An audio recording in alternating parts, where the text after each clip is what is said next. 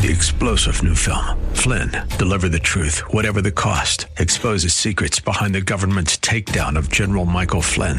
Flynn knew what the intel world had been up to. He ordered the first audit of the use of contractors. This set off alarm bells. He told the truth. He was the most dangerous person for Donald Trump to hire. They had to get rid of Flynn. Flynn, deliver the truth, whatever the cost. Available now. Watch it today. Go to salemnow.com. salemnow.com. City WLCC Brandon. Faith Talk Tampa. Online at letstalkfaith.com. Download the Faith Talk Tampa app. Following is sponsored by Verse Ministries and is pre-recorded.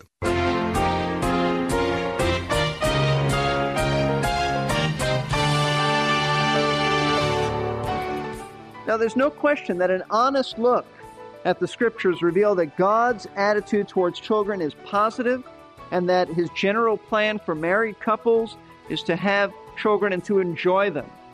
So the more biblical question to ask is this: what do you do with them once God gives them to you? That really is the big question, isn't it? Now that you have children, how do you bring them up successfully? Welcome to Verse by Verse, a radio Bible class taught by pastor-teacher Steve Kreloff of Lakeside Community Chapel in Clearwater, Florida. We're happy to have you with us today. The Pastor Steve is teaching an extensive series of lessons about the biblical family. Today he begins a lesson entitled Biblical Parenting Part 2. Because of time limitations, this message will be in 3 parts as usual. In the following 2 broadcasts, Pastor Steve will address the discipline issues that most of us find so challenging. But today he'll be laying some groundwork by discussing our attitudes toward our children. Those attitudes have tremendous impact on how we discipline our children. So it's important that they be aligned with God's attitude toward children. Now, here is Pastor Steve with today's lesson.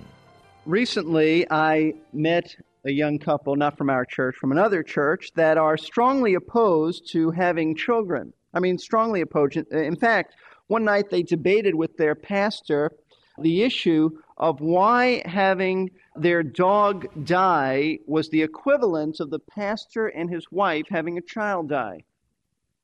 Now, at first you may think that's rather humorous, but I can assure you that the pastor and his wife were not laughing the night of this discussion, because this couple was absolutely dead serious about that. Now, while most people don't put pets on the same level as children, many couples do have an extremely negative attitude and feelings about children. In his book, Your Family, God's Way, author Wayne Mack writes about one family struggle with their daughter and the underlying negative attitudes that help create these struggles. He writes this: at the time of her marriage, Mary Brown was involved in a rewarding career. She enjoyed her work and was good at it. Besides this, the thought of parenthood with all its responsibilities left her feeling insecure and inadequate. The fact was that Mary really didn't want to have children. Harry had different ideas. He asked, then begged, then tried to send Mary on a guilt trip. He used every means of persuasion he knew to get Mary to agree to have children. After a long time of this, Mary reluctantly conceded. Soon, Susan was conceived. Mary was pregnant, but she didn't like it. She resented Harry and eventually her daughter for the way her life had to change. On top of that, she experienced guilt because she knew that her attitude toward Susan and Harry was sinful. Mary was between a rock and a hard place. She knew she should deal with her sinful resentment, but she didn't really want to give it up because it was her way of punishing Harry for what he had done to her. Unwilling to grant Harry complete forgiveness, she chose to hang on to her resentment. Mary had the child, but only because she was forced into it. And that laid the groundwork for the family's tremendous problems. Now, I only read that because I think that Mary and Harry serve as an illustration, because they sort of represent a lot of couples who have children, but one of the spouses just resents the child and resents the other partner, and so there are tremendous conflicts that develop. Now, as we think about biblical parenting and the question of having children, what should be our primary concern? Should it be our careers? Should it be how children will change our lifestyle? Should that be paramount in our thinking? Should it be how children will affect and restrict our social lives and cut deeply, and I mean deeply, into our finances? Now, all of those attitudes are really sinful. They're sinful, and they're selfish reasons for not having children. If a person really has those attitudes, they need to repent and need to get before God and confess their sin. And there's a lot of people who do have those attitudes. Look what this child did to my career. That type of deal. Now, the main concern needs to be this. What does God want? Lord, what do you want? And Lord, when do you want us to have children? See, that's the issue. When do you want us to have children? Not do you want us to have children? Because the Bible makes it clear. We're going to look at a few verses in just a few minutes. The Bible makes it very clear that God's general plan and general will for married couples is to have children. Now, there are a number of valid reasons why couples may choose not to have children temporarily, but not permanently.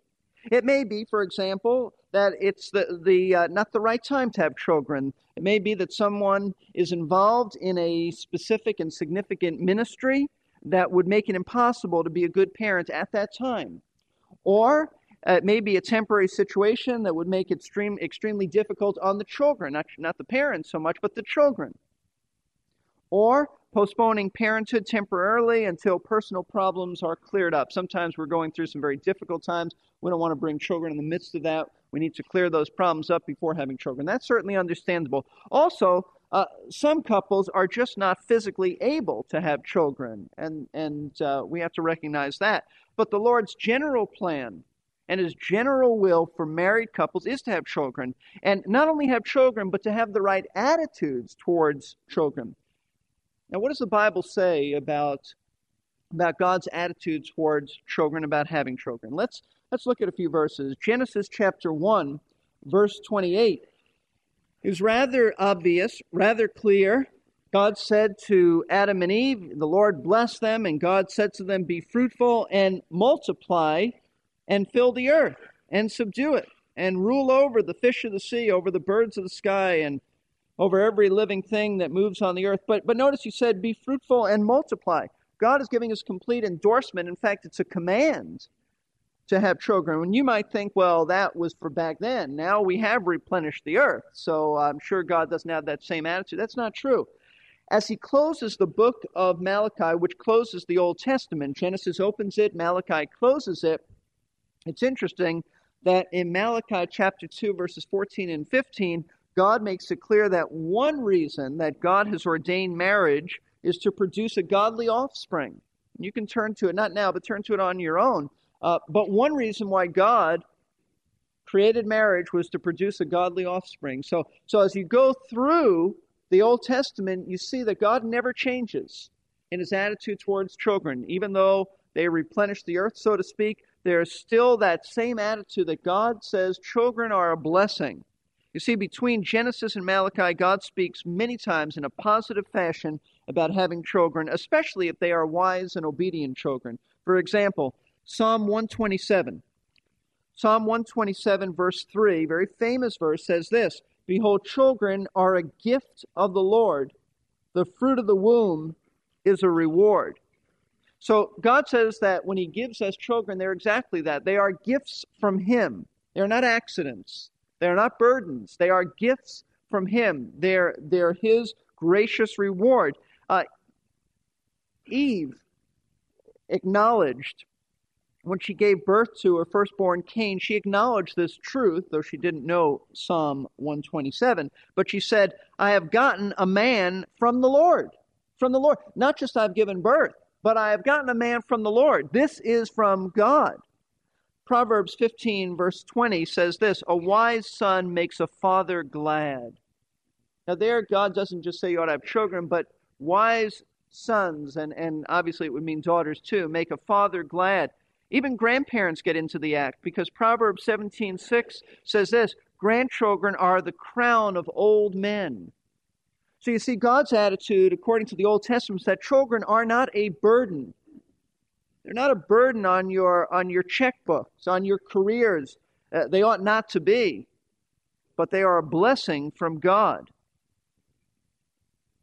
It's interesting, in Psalm 128, I want to read you the first 4 verses, because when God refers to a family, he includes children. How blessed is everyone who fears the Lord, who walks in his ways. When you shall eat of the fruit of your hands, you will be happy, and it will be well with you. Your wife shall be like a fruitful vine within your house, your children like olive plants around your table. Behold, for thus shall the man be blessed who fears the Lord. The man who fears the Lord will not only have a wife who's doing well, the Bible says your children will do well. So God includes children in the family. What about the New Testament? Does God continue having positive statements about children in the New Testament?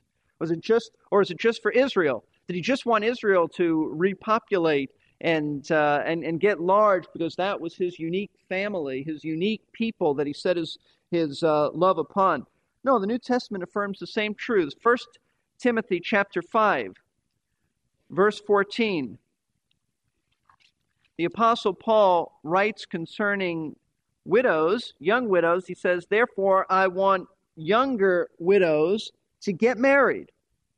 Paul says, I want younger widows to get married. That's God's general will for younger widows. Get married, bear children, keep house, and give the enemy no occasion for reproach. That's a significant verse. Titus chapter 2, verse 4 makes an assumption that marriage and children are for most young women, because in Titus 2:4 we read, and he's speaking about older women are to teach younger women, and he says in verse 4 that they may encourage the young women to love their husbands, to love their children. It's an assumption that younger women are married with children. What did Jesus say about children? What was our Lord's attitude? Matthew chapter 18. Very clear what Jesus thought about children. Matthew 18, verses 1 through 4. At that time the disciples came to Jesus, saying, who then is greatest in the kingdom of heaven? He called the child to himself. He stood him in their midst, and he said, truly I say to you, unless you are converted and become like children, you shall not enter the kingdom of heaven. Whoever then humbles himself as this child, he is the greatest in the kingdom of heaven. Then in Matthew 19, one chapter over, verse 13 through 15, say this, then some children were brought to him so that he might lay his hands on them and pray, and the disciples rebuked them. I mean, what they were saying is the master's too busy. Spend time with little kids. That's not how Jesus felt, because verse 14 said, Jesus said, let the children alone, and do not hinder them from coming to me, for the kingdom of heaven belongs to such as these. And after laying his hands on them, he departed from there. Now, there's no question that an honest look at the Scriptures reveal that God's attitude towards children is positive, and that his general plan for married couples is to have children and to enjoy them. So the more biblical question to ask is this: what do you do with them once God gives them to you? I mean, I remember before Ben was born, Michelle and I went through all these Lamaze classes, and we went through all this instruction, and then finally our son was born, and I thought, now what do I do? I mean, they didn't tell us now. I mean, apart from the physical care, how do you spiritually nurture this child? How do you really take care of this child? That's the more biblical question. Once God gives the child to you, what in the world do you do? Well, the answer is found in Ephesians chapter 6, verse 4. So let's turn to Ephesians chapter 6, verse 4, and that's where we were before we were rudely interrupted by my heart. Okay? So Ephesians chapter 6, verse 4 says this, and fathers, do not provoke your children to anger, but bring them up in the discipline and instruction of the Lord. Now, as I see it, in this verse, there are three broad truths about raising children. And I think that you can find answers to three important questions about raising children. Question number one, who is responsible for raising children? In this verse, he says fathers. Now, that doesn't mean that mothers are not important. It just means that the father is the head of the home. He's the one who God has ordained to be the head and accountable to him for how the family is run. And therefore, the father is responsible to make sure it gets done. That doesn't mean that he does everything, but he is responsible. So when you read fathers It simply means that, Dad, you are in charge. Certainly your wife is going to be your greatest helper, and she may do most of the work directly with the child, but a father can't just say, a husband can't just say, honey, they're yours, you take care of them, I'll give you money, you just make sure they're taken care of. No, he has to be involved. He ought to know what's going on. So who's responsible? Fathers. Then we have a negative. What should we not do? There's a negative question. What should we not do? And that's answered in verse 4. Fathers, do not provoke your children to anger. Now, fathers have responsibility, and they are the authority, but don't abuse that authority. Don't abuse that authority, and by abusing it, you would provoke your child to become an angry, rebellious young man or young woman. And I've thought about this the last few weeks. I think what Paul is talking about is an unreasonable exercise of authority. Dad, don't build your ego at the expense of your children. Here's how it works. There are some men who at their jobs are, shall we say, rather low on the totem pole. And they really long to have someone to reign over. They long to rule, but they don't do that at work. But they have the authority at home. And so when they come home, they want to be the boss. And they want to give orders. And they become little tyrants and dictators. That's not what this verse means. You're to serve your children.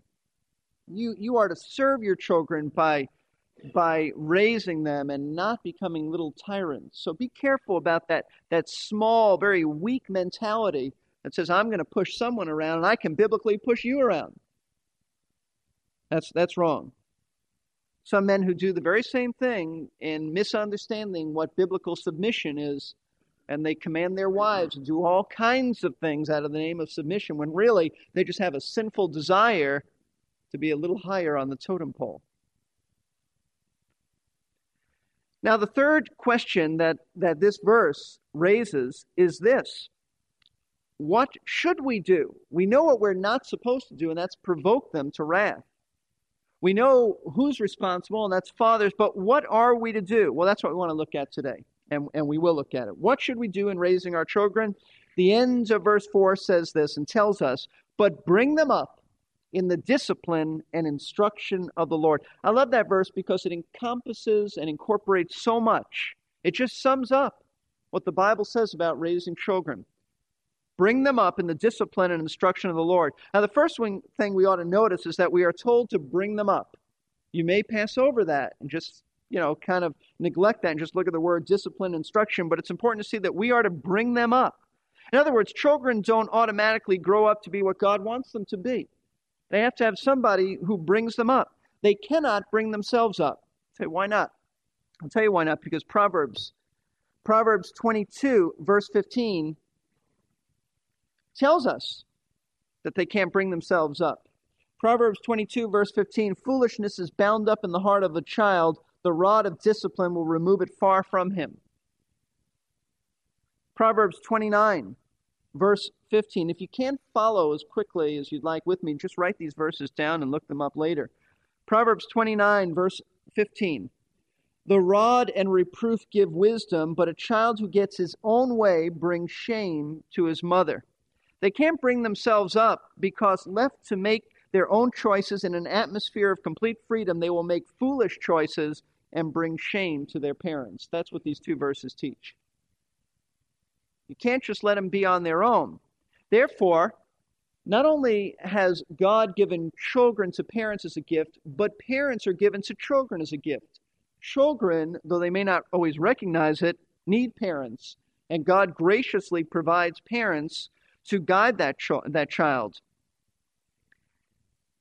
Parents have been given to children because that's God's design to raise children the way He wants them to be. And this is a task that every parent needs to take seriously. This is our ministry. You may have gone to school many years for your career, but this is most important. This is priority. This is the task that every parent has to take seriously. As long as your children are in your home, it is your job to bring them up as God wants them to be brought up.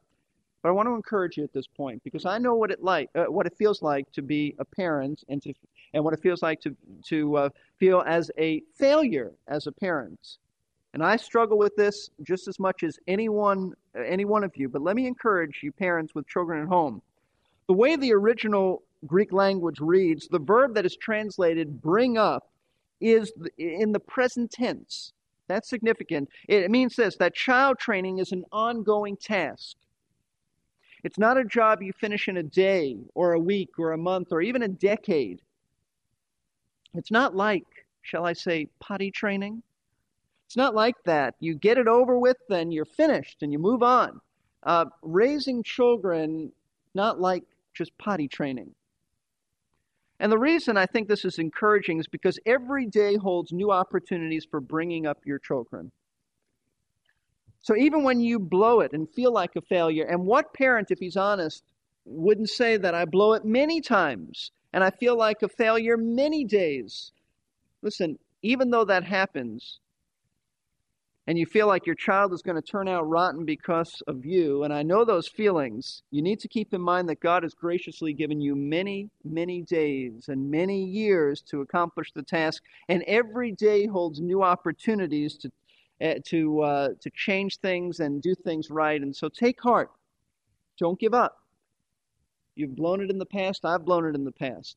But it isn't that we've been given a week to mold this child. We've been given years. And I want you to know, don't let Proverbs 22:6 discourage you. I want everyone to turn to Proverbs 22:6. I want to explain something. Many times parents feel guilty when they don't need to. There are some parents who ought to feel guilty, and they don't. But many parents have looked at Proverbs 22:6, and they become very discouraged. Here's what it says. Here's what it says in my version. Train up a child in the way he should go, and when he is old, he will not depart from it. Now, the popular interpretation of this verse goes something like this. If you punch the right buttons in raising your children, you will always get the right product, and all parents whose children fail are totally to blame. That is something like the common interpretation of it, but let me tell you why that's not the interpretation, why it's not the correct interpretation. And over the years, I have done some thinking on Proverbs 22:6, and have really changed my view on it.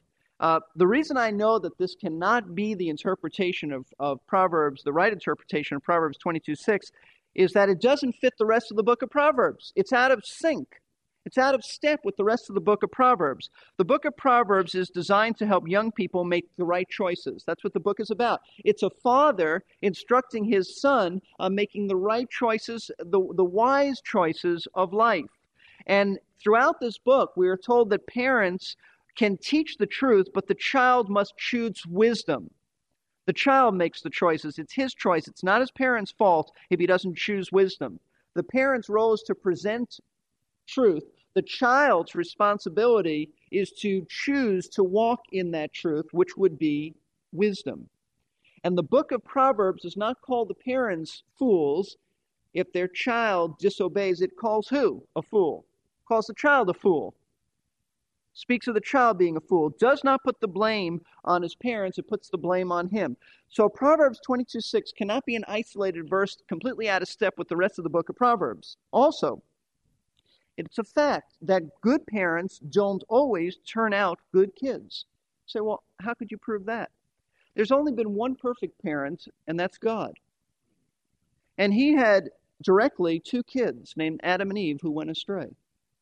Now, if the one who's the most perfect parent had two kids who went astray, then I don't have to wonder if good parents have other children who go astray.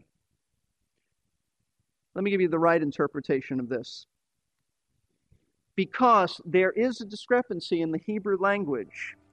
Notice where it says, train up a child in the way he should go. Literally, in the Hebrew would be in his way, or according to his way, meaning according to the child's way. Thanks, Pastor Steve. I wish we had time to go on. There's more to this verse in Proverbs, but time has run out, and we'll have to get back to that in our next broadcast. If you'd like to hear this whole message all in one session, just give us a call and order a CD. The number is 727-592-5790. 888-441-1714. Please leave your name and a number, and we'll return your call during weekday office hours. That number again is 727-441-1714.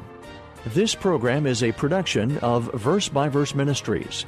Pastor Steve Kreloff is our teacher.